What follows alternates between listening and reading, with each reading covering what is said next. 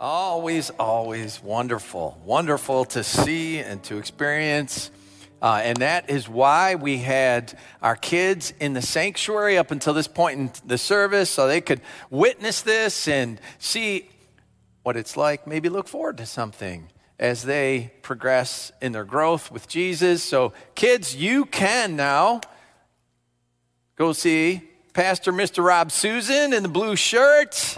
Yes. All right, look at those legs going. Last week, someone said to me, "You see all the kids, they're running for kids' church. But I'm in here. I'm not out there." And they told me, those legs don't stop moving. The excitement and the energy goes all the way down the hall, all the way into the stairwell, up the stairs, both flights of stairs, all the way into the room. That's how forward they're looking to children's church. So that's a great thing. We should take some of that, We should come into church that way. And I believe some of you did that this morning. You got in the car and you put your foot on the floor. It wasn't going anywhere, but still you're spinning and going. And I saw a few people sliding around, getting here this morning. But I'm glad you're all here in the house of the Lord this morning. This morning, I am revisiting an earlier day this year. And that is the first Wednesday of 2023. And on that evening, we had a State of the Church meeting. I made some comments that evening, and I was encouraged by those in attendance that night to bring them to a Sunday morning. So I've received that encouragement, and I'm going to do that this morning. But this is not a business meeting. Don't get all nervous like, this is just going to be some kind of business meeting. No, we'll have the Word of God here, and I'm looking to God's Word and His power and the Holy Spirit this morning. I will just give you a very, very brief overview of some of the things that we talked about. We had a great presentation from our treasurer, Todd Carley. The church is doing well financially with this report that giving has trended down. So we've adjusted our budget for 2023 based on that. And that's roughly between a 10 and 15% decrease downward that we're projecting. So that was all talked about. And the things that I talked about afterwards, and after Brother Todd talked about the facility here and all the things that have gone on, that we are in this environment now that I'll call post-COVID, although some of you may say, is COVID still here? Whatever. We had that crazy time, and I'm very glad some things are way better, and that's the truth. There are some things that are feeling just like they did 3 years ago, and other things that are different, and we can understand that, and we can realize that. There are some things that are very different. But for the church, as far as the church is concerned, we have our ministries up and running, and I say thank you to our pastoral staff that were amazing, and they still are amazing, and I love them. They do a wonderful work, and all of our trustees and our church council who are so dedicated and support, and every one of you who are part of a ministry, and there's so many of you who are out here who are part of a ministry. The church doesn't run. The church isn't the church without you involved in doing what you do in all the ministries, whether they're inside the building, outside in the parking lot, or beyond to some of the missions we support. Thank you, thank you. I am grateful to all of you. We are seeing people back like our ensemble this morning, so they were amazing. I love it. I love seeing those voices and hearing those voices, seeing the faces, I should say.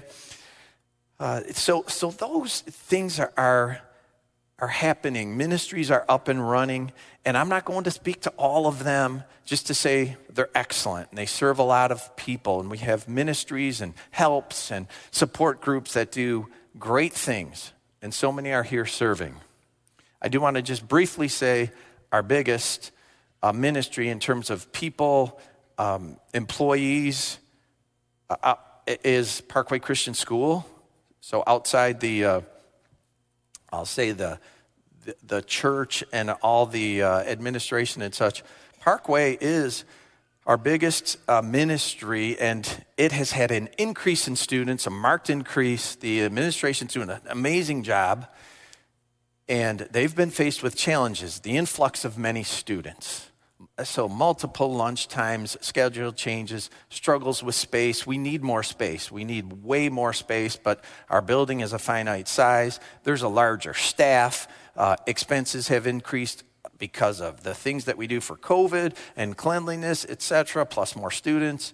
So there's a lot happening there in the school. The administration's handled it so well. We're projecting more students for next year. And let me tell you, that's a good problem to have. We're cramped. We're smashed for space. But that's a great problem to have. So ministries are up and running. School's doing well. Missions, on another topic, missions giving is really fantastic. It's so generous to the missions we support. I want to give you a very, very brief, just very quick update from our friend in Poland, Brother Zbigniew Chojnacki, who's at the Christian Church Ostrada. So many of you poured out your hearts to him last year. And his latest note to me was many of the people he had living at his church and his camp, they've gone back to Ukraine. And yet the war is still raging. And some of the things that they're feeling there are no power. You know, the Russians are bombing the grid. So what Pastor Chojnacki's been doing is working to get generators, specifically to churches. And he sent a great note about one that was delivered by a family, and they made a warming center at a church in Ukraine.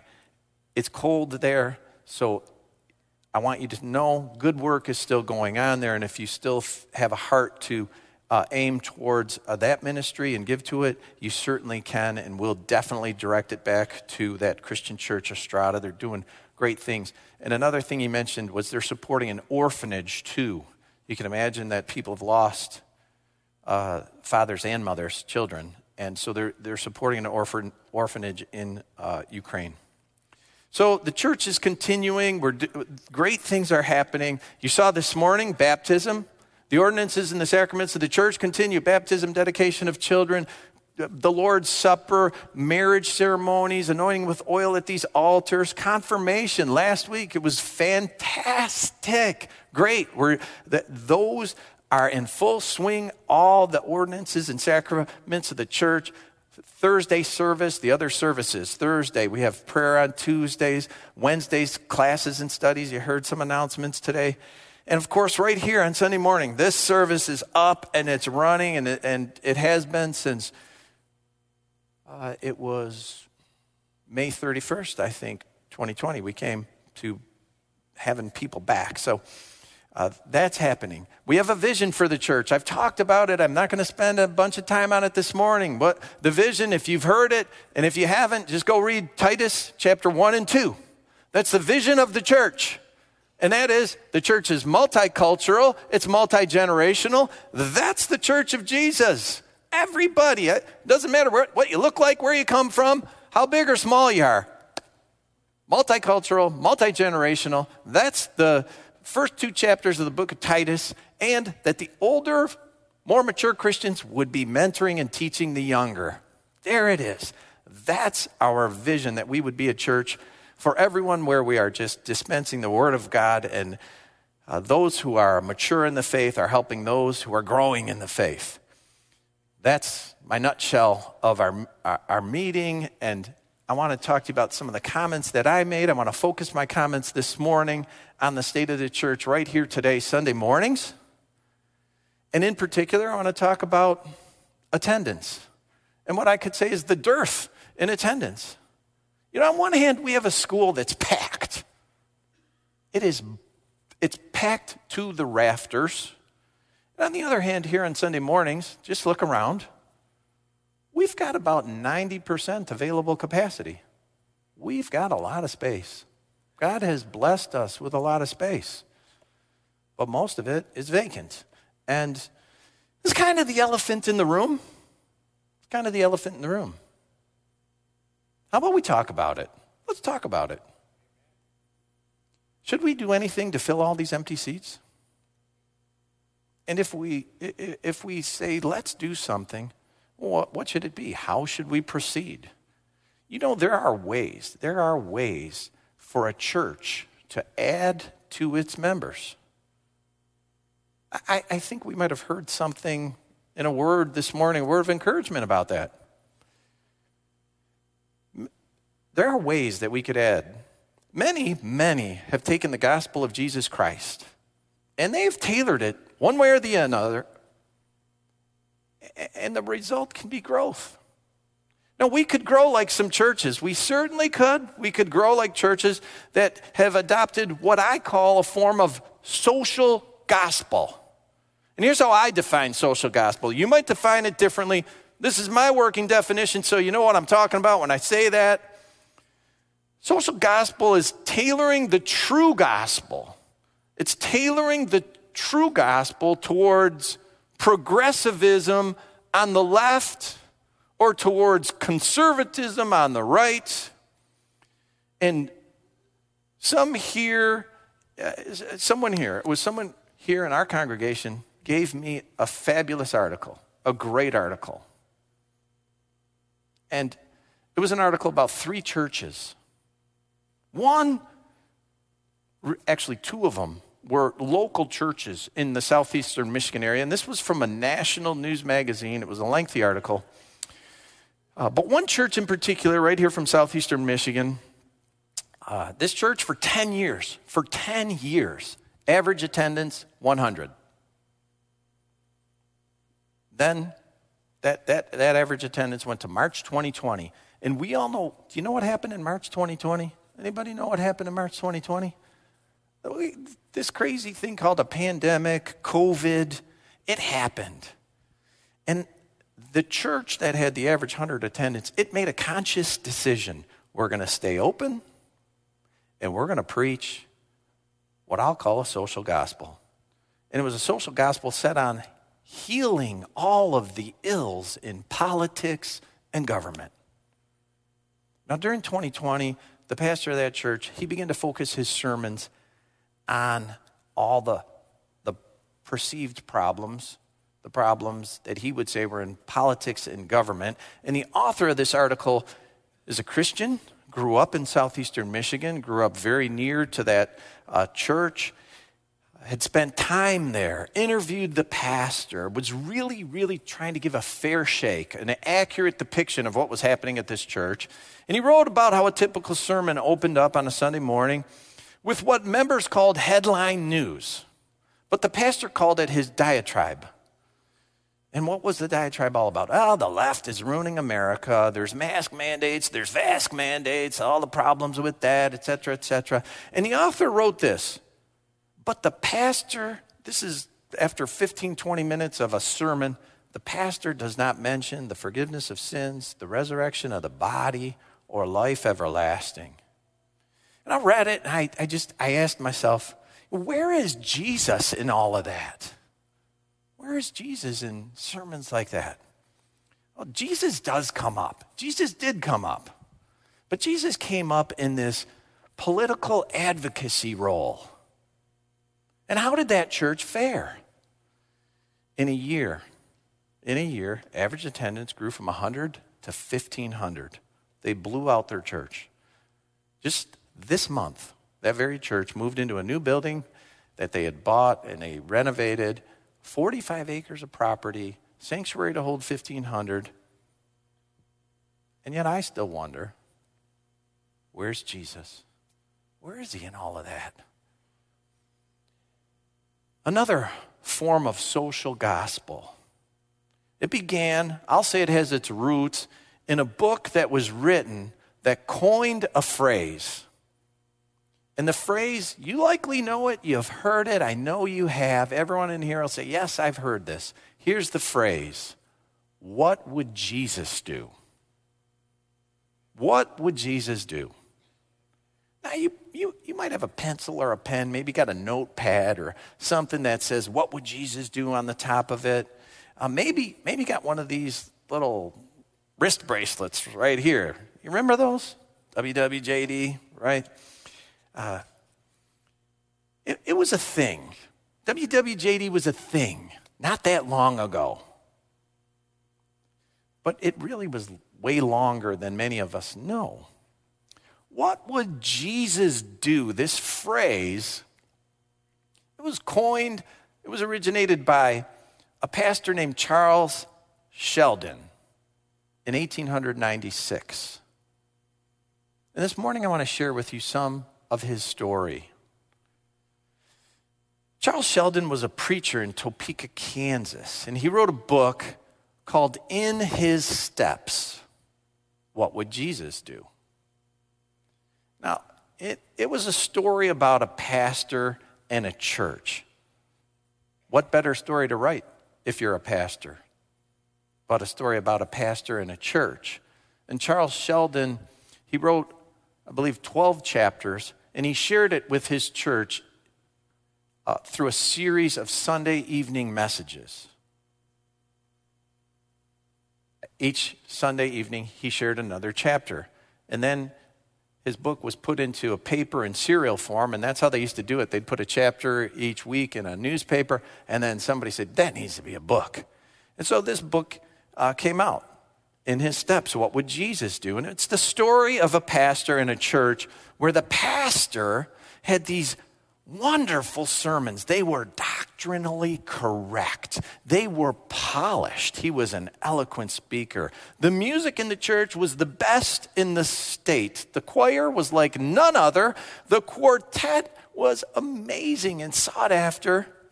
And the author put it this way about the church in the story. The church believed in having the best music money could buy. That was 1896. I read that and I thought, I could be reading that today. I know a lot of churches that want to just pay for the best musicians. Well, in the story, one Sunday the pastor preaches a message, and he preaches from 1 Peter chapter 2, verse 21. Let me share the verse with you. To this you were called, because Christ suffered for you, leaving you an example that you should follow in his steps. The pastor brought a magnificent message about following in the footsteps of Jesus. It was a 3-point message. He made these 3 points. Jesus suffered in his life and death. Number 2, Jesus left you an example to imitate. You should be imitators of Jesus. And number 3, it's necessary to follow in the steps of Jesus. 3 amazing points. As the sermon concluded, a man in the back, sitting in the shadow of the gallery, he stood up and he began to walk up the center aisle. He was shabbily dressed, dirty, evidently sick. He was coughing out loud, and he began to speak. He said, I don't have a job, because automation in the printing industry has pushed me out. For months, I've been looking for work. He was homeless. He'd been going from town to town, seeking work, and he'd become ill. As he spoke, the congregation sat in silence because he was not speaking offensively. He wasn't yelling. He didn't seem angry. He was soft-spoken, sort of respectful. And he had captured the attention of that congregation. They sat there in stunned silence. And he offered up, that was an amazing sermon, all about following in the footsteps of Jesus. It was well done. But point number 2, all that about imitating Jesus, sounded great. But what did it mean in practice? He turned and he looked towards the pulpit and the preacher, and he asked, what does it really mean to imitate Jesus? He said, the last 3 days I've been walking through this town, looking for work, asking people for help. Not a single person gave me the time of day. They wouldn't even talk to me, except for you, Pastor. I did bump into you 2 days ago. Maybe you remember. You were sympathetic. You told me you didn't have any work. You were sorry for my situation, and you had to go. He wondered out loud if turning away a hurting, homeless person while coming together to sing wonderful spiritual songs to hear these fine sermons, all while living comfortably.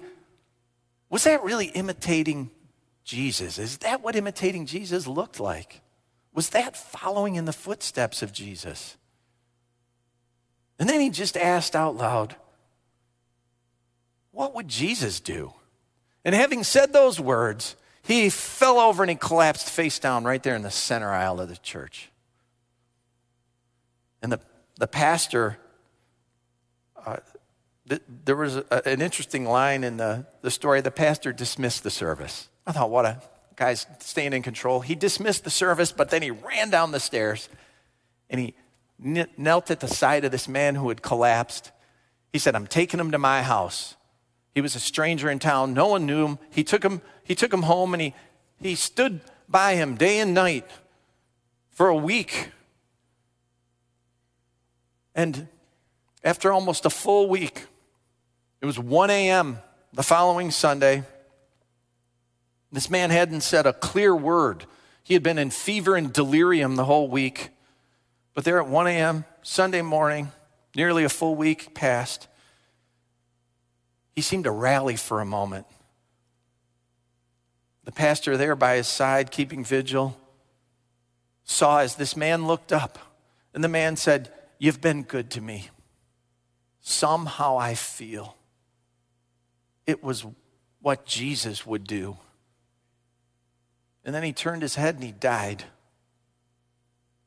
Now that Sunday morning, a few hours later, the preacher didn't have a polished sermon. He wasn't his usual self-confidence, He walked in without notes. He was hesitant. He began to speak and give some kind of a sermon. But then he just started to explain the week before that sermon about following in the footsteps of Jesus and all that happened with the stranger. It had had this profound effect on his life, especially seeing the man die that very morning. As he brought his remarks to a close, he laid out an invitation to his congregation. He invited them and he challenged them to something. He said, for the next year, I invite you all, in your daily activities, be they big or small, no matter what you do, I want you to first ask, what would Jesus do? And then, after asking that question, act by doing exactly what you believe Jesus would do. Now, not everyone responded to this challenge. In the remaining chapters of the book, go on to tell the various stories of people who took on the challenge. What occurred in their lives? What would Jesus do in business? What would he do with a lot of money? What would he do in a certain relationship where maybe one person was a believer and the other wasn't? How would he approach this situation or that situation in the modern world? The story of how lives and businesses changed was told. The story of how they changed by applying what would Jesus do? How these lives and businesses felt pain. How they suffered loss. How some marriages were stressed. How people dealt with city politics, the courts, and the police. How revenue and business began to dwindle in some cases because of some who decided, I'm going to do what Jesus would do. Others knowingly rejected it. I'm not going to do it. Because they knew hardship would come. They knew pain would come. And yet, even in their rejecting what Jesus would do, they prospered. The author, Charles Sheldon, he tried to present the full spectrum of embracing or rejecting this question, what would Jesus do? Sheldon himself, he cautioned, the question could be considered too cautiously, too lightly, and thus it's going to have little or no effect. On the other hand, it could be taken to an extreme and lead to overzealous fanaticism. There's a balance to this, to applying and following Jesus in daily life. And Sheldon, the author, advised appealing to the Word of God and the guidance of the Holy Spirit. And that's great pastoral advice. Now, over 100 years later, WWJD became kind of a fad with bracelets and pens and pencils and such. Now, for some people, it definitely was a profound thing if they took it to heart and they began to really try to apply this in their lives. Now, for others, it's just a platitude. It's a bumper sticker. It's a thing on a bracelet. It wasn't much else. And some churches, some denominations, they have tailored this idea of what would Jesus do to become a version of social gospel. What would Jesus do? Well, Jesus was all about love. Let's focus on the love of Jesus. And there's a social gospel that presents Jesus as all loving. All are welcomed in. All are invited to baptism. All are invited to enter the church. Now, it's a type of social gospel that preaches Jesus would refuse no one. That's what Jesus would do. Jesus receives all. Anyone left out suffering, they're suffering an injustice if we don't let them in. And Jesus would never tolerate injustice. However, preaching and teaching things like repentance and change and putting away sin, which Jesus absolutely did. Jesus preached repentance. Jesus preached, go and sin no more. But in this all focused, Jesus would only love, what occurs? Not that kind of preaching. It's put aside because it's offensive. It's perceived as unloving and uncaring. And in that setting of progressive social gospel, said to be founded on the love of Jesus, do you know churches flourish? They fill up. Numbers increase. What would Jesus do? Some claim Jesus wouldn't stand for certain laws and politicians. He would be all about moral law and a moral foundation for government, right? Jesus wouldn't be for that progressive gospel. No. What would Jesus do? Well, Jesus would demand a church to focus on bettering the ills of civil society. Jesus would demand that we preach reform in the laws and preach reform in the problems of government. Much like the local church I mentioned earlier, a church that's experienced dramatic growth. But are the problems in our country political problems? Or are they spiritual problems? How much did Jesus focus on righting the wrongs of Rome? Read the New Testament and ask yourself that question. How much did Jesus focus on righting the wrongs in the government? How much did he preach? Change the law. Get rid of that Roman Senate. They're all corrupt. How much did Jesus preach that? Or did Jesus preach about hearts being changed? Did Jesus focus on reversing the wrongs of a heart? Did Jesus focus on being righted through repentance and being born again? I say all this to offer to you. There are ways for growth. We can go with a social gospel on the left. We could go with a social gospel on the right. But would those ways be what Jesus would do? Well, perhaps we should consider other churches. Maybe we should look at some other churches. I know there are many examples of churches and pastors that we could say they're doing a good job. I could consult them. You could consult them. Many of you do. Just about every church streams its services now. They're out there. Everybody has access to them. And let me tell you, there are good pastors who preach the truth and they give something for all that we can learn and apply to our daily Christian life. And I get recommendations all the time. I get emails, I get handwritten notes. Check out this preacher, check out that pastor. You should watch this, you should see that, Can be overwhelming at times. Now, don't get me wrong on any of this. As I said, there are good pastors who teach and preach great things. And I'll say this, there are even some positives that we might glean from these so-called social gospels. Social gospel of progressivism that focuses on the love of Jesus. Of course, we are to love others. Of course, we're to consider the least of these our brothers and sisters. We should reject injustices, yes. And yes, we should be charitable and we should be good Samaritans. And the social gospel on the right, that has things we can glean from too.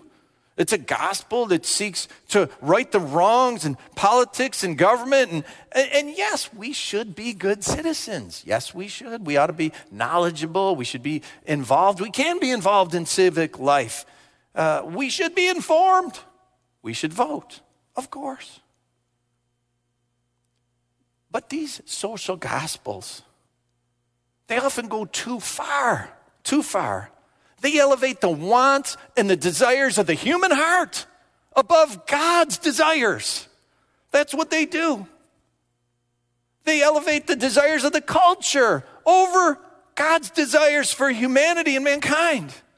They make man's desires above God's desires.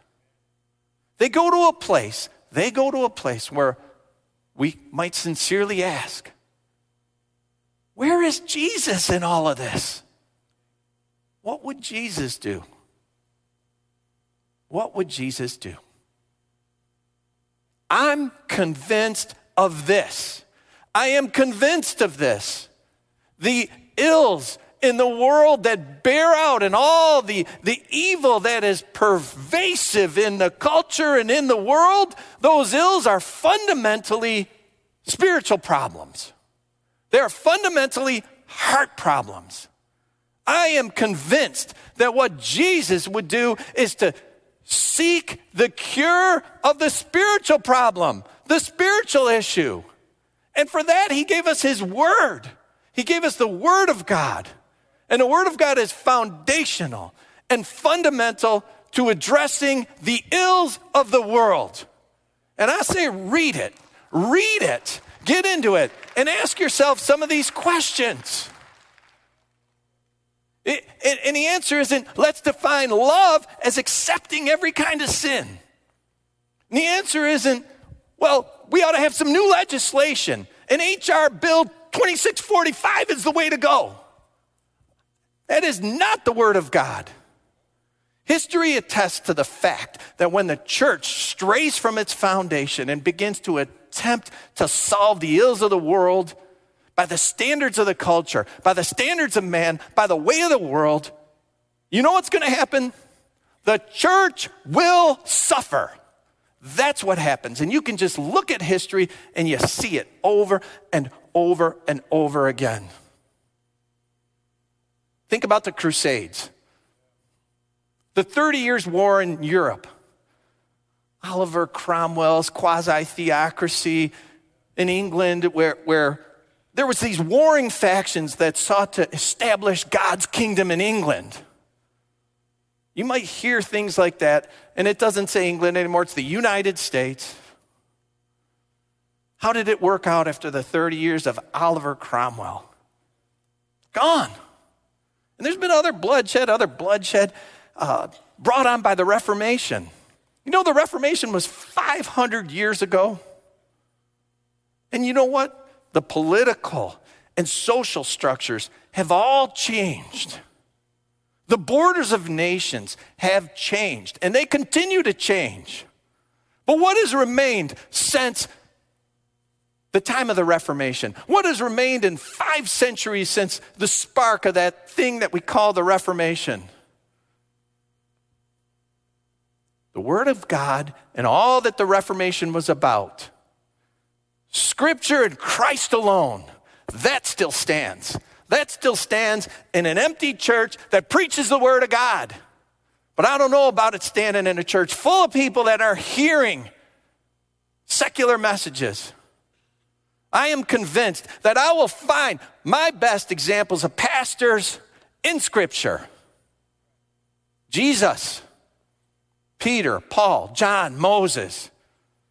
The growth isn't going to come from some social gospel, but the preaching and the teaching of following God's word. Let's look to the words. Let us look to the words of Pastor Peter. Words inspired the question, what would Jesus do? From Peter's first letter. 1 Peter 1, verses 1 to 2. Says, Peter, an apostle of Jesus Christ, to God's elect, exiles scattered throughout the provinces of Pontus, Galatia, Cappadocia, Asia, and Bithynia, who have been chosen according to the foreknowledge of God the Father through the sanctifying work of the Spirit to be obedient to Jesus Christ and sprinkled with his blood. Grace and peace be yours in abundance. Peter was leading a people scattered. He wrote to God's elect, God scattered across the Roman Empire. That empire was ruled by a ruthless emperor called Nero, who killed people at will. Did Peter call God's people to take up arms? Did Peter call God's people to rage against the injustice in society and in government? I want to read you some of Peter's advice to these people that were scattered in an evil empire. 1 Peter chapter 2, verses 9 to 14. But you are a chosen people, a royal priesthood, a holy nation, God's special possession, that you may declare the praises of him who called you out of darkness into his wonderful light. Once you were not a people, but now you are the people of God. Once you had not received mercy, but now you have received mercy. Dear friends, I urge you as foreigners and exiles to abstain from sinful desires, which wage war against your soul. Live such good lives among the pagans that, though they accuse you of doing wrong, they may see your good deeds and glorify God on the day he visits us. Submit yourself for the Lord's sake to every human authority, whether the emperor, think Nero, crucifying people at will, whether the emperor as the supreme authority, or to governors who are sent by him to punish those who do not do wrong and to commend those who do right. Dear friends,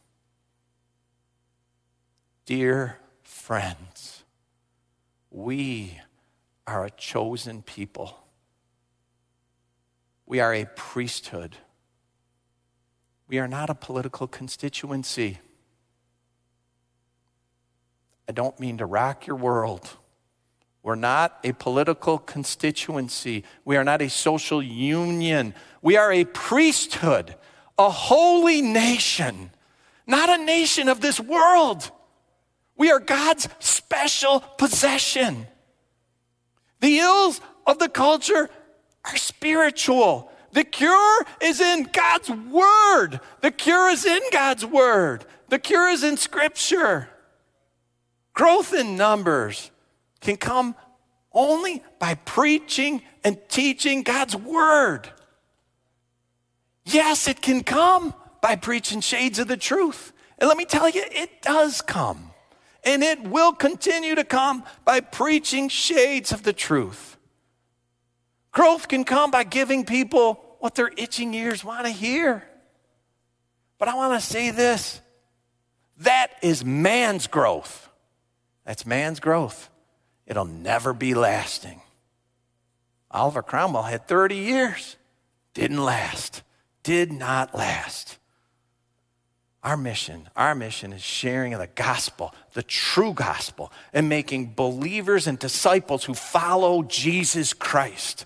Followers who know the word, live the word, spread the word. That's what our mission is. And the only way that I desire to see any kind of growth, like the pastor in the story written by Charles Sheldon, this morning, I want to put a challenge before you about how that should happen. Because the only way I want to see it is the truth of God's word. So I put a challenge before you and an invitation this morning. Number one, make the preaching and the teaching of your church a primary source. Be fed with consistency. I've said we have great ministries, and we do. They are focused on Christ. They are founded in the Word of God. And we have these ministries from children all the way through adults, centered on Christ and His Word. Make that primary, not all the other noise out there. Number two, if you got a favorite pastor, you might not be looking at him. I get it. I know. Got my favorite pastor. Got to listen to him before I come to church. Pastor online, podcaster, whatever. That's fine. It's okay. But make it a practice. Make it a point. When you're hearing all those other voices, to seek authoritative pastors. And that's the pastors in Scripture. Seek out Pastor Jesus. He's the head pastor, the good shepherd. Check with Moses. Maybe Isaiah, Daniel, Peter, Paul, James, John. They're all shepherds. And they're in God's word. And if you hear something that doesn't line up with what Pastor Peter is preaching, you ought to raise up a red flag really quick and maybe shut that thing off. You can hear a great word. You can hear a great word, moves you in your heart, but does it line up with God's word? Please, please appeal to the word of God and the guidance of the Holy Spirit. Number three, pray. Please pray. Please pray.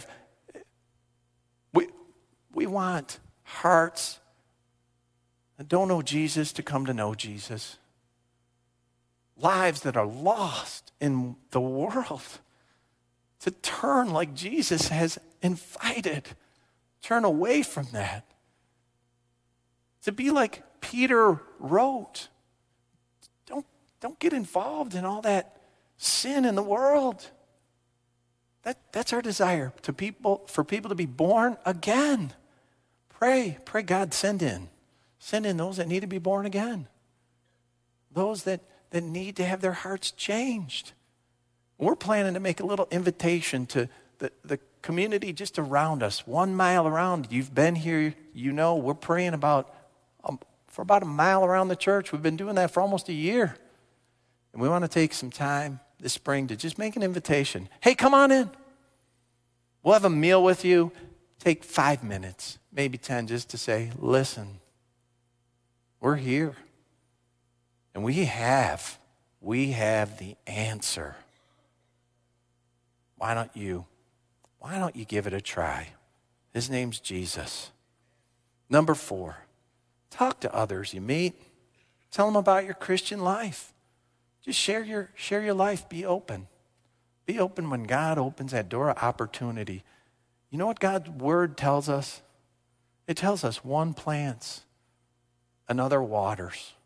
So you might run into someone someplace, somewhere. You say a few words to them. Maybe you spend a few minutes with them, maybe an hour.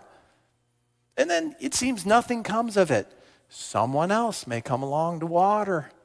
Just be open to share about your life. One plants, another waters. Let me tell you, that comes from the Word of God, 1 Corinthians 3, verse 7. So neither the one who plants nor the one who waters is anything, but only God. Catch this last phrase. Only God who makes things grow. Ultimately, church, this is God's. It is God's. If we commit to staying true to His word, if we commit to really, really saying, what would Jesus do? I believe God will be faithful to do His work. One plants, another waters. God makes things grow. It's his church. It's his church. It's in his hands. I don't know if all of you will take to heart 1, 2, 3, 4 of the things that I've offered. I pray you do. Let's just stand and pray out. Let's stand and pray out. You commit in your own heart. And I thank you for listening.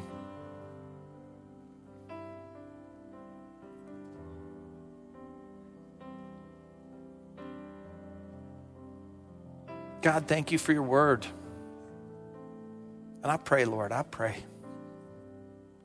Pray for everyone in this room. I pray for everyone who's listening online. It's not my intention to be offensive, hurtful. It's my intention, God, that we would be rock solid on Jesus and his word and stay true to that. And I follow some path to left or right or wherever. But we would stay focused on the head pastor, the chief shepherd, the head of the church, Jesus, and what he has to say for all of us. And God, help us. Lord, we seek you.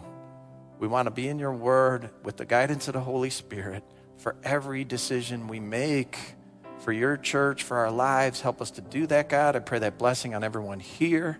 I pray, God, they would take to heart staying focused and true to you and you alone.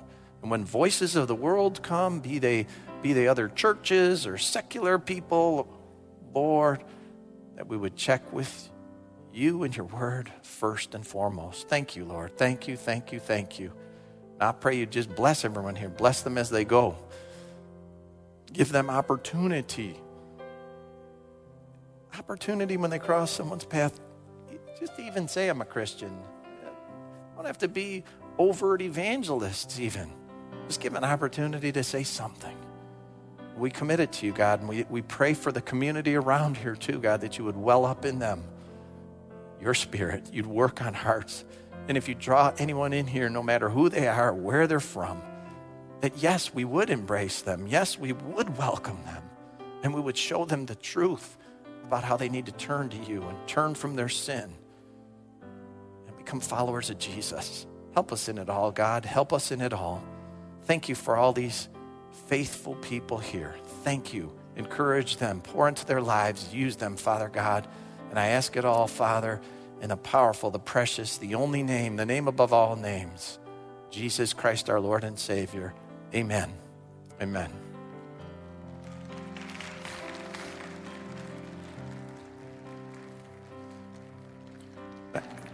You know, too, at the close of every service, these altars are open. If you need prayer for anything at all, you don't have to rush out. Our elders are here. They'll anoint you with oil. God bless you this morning.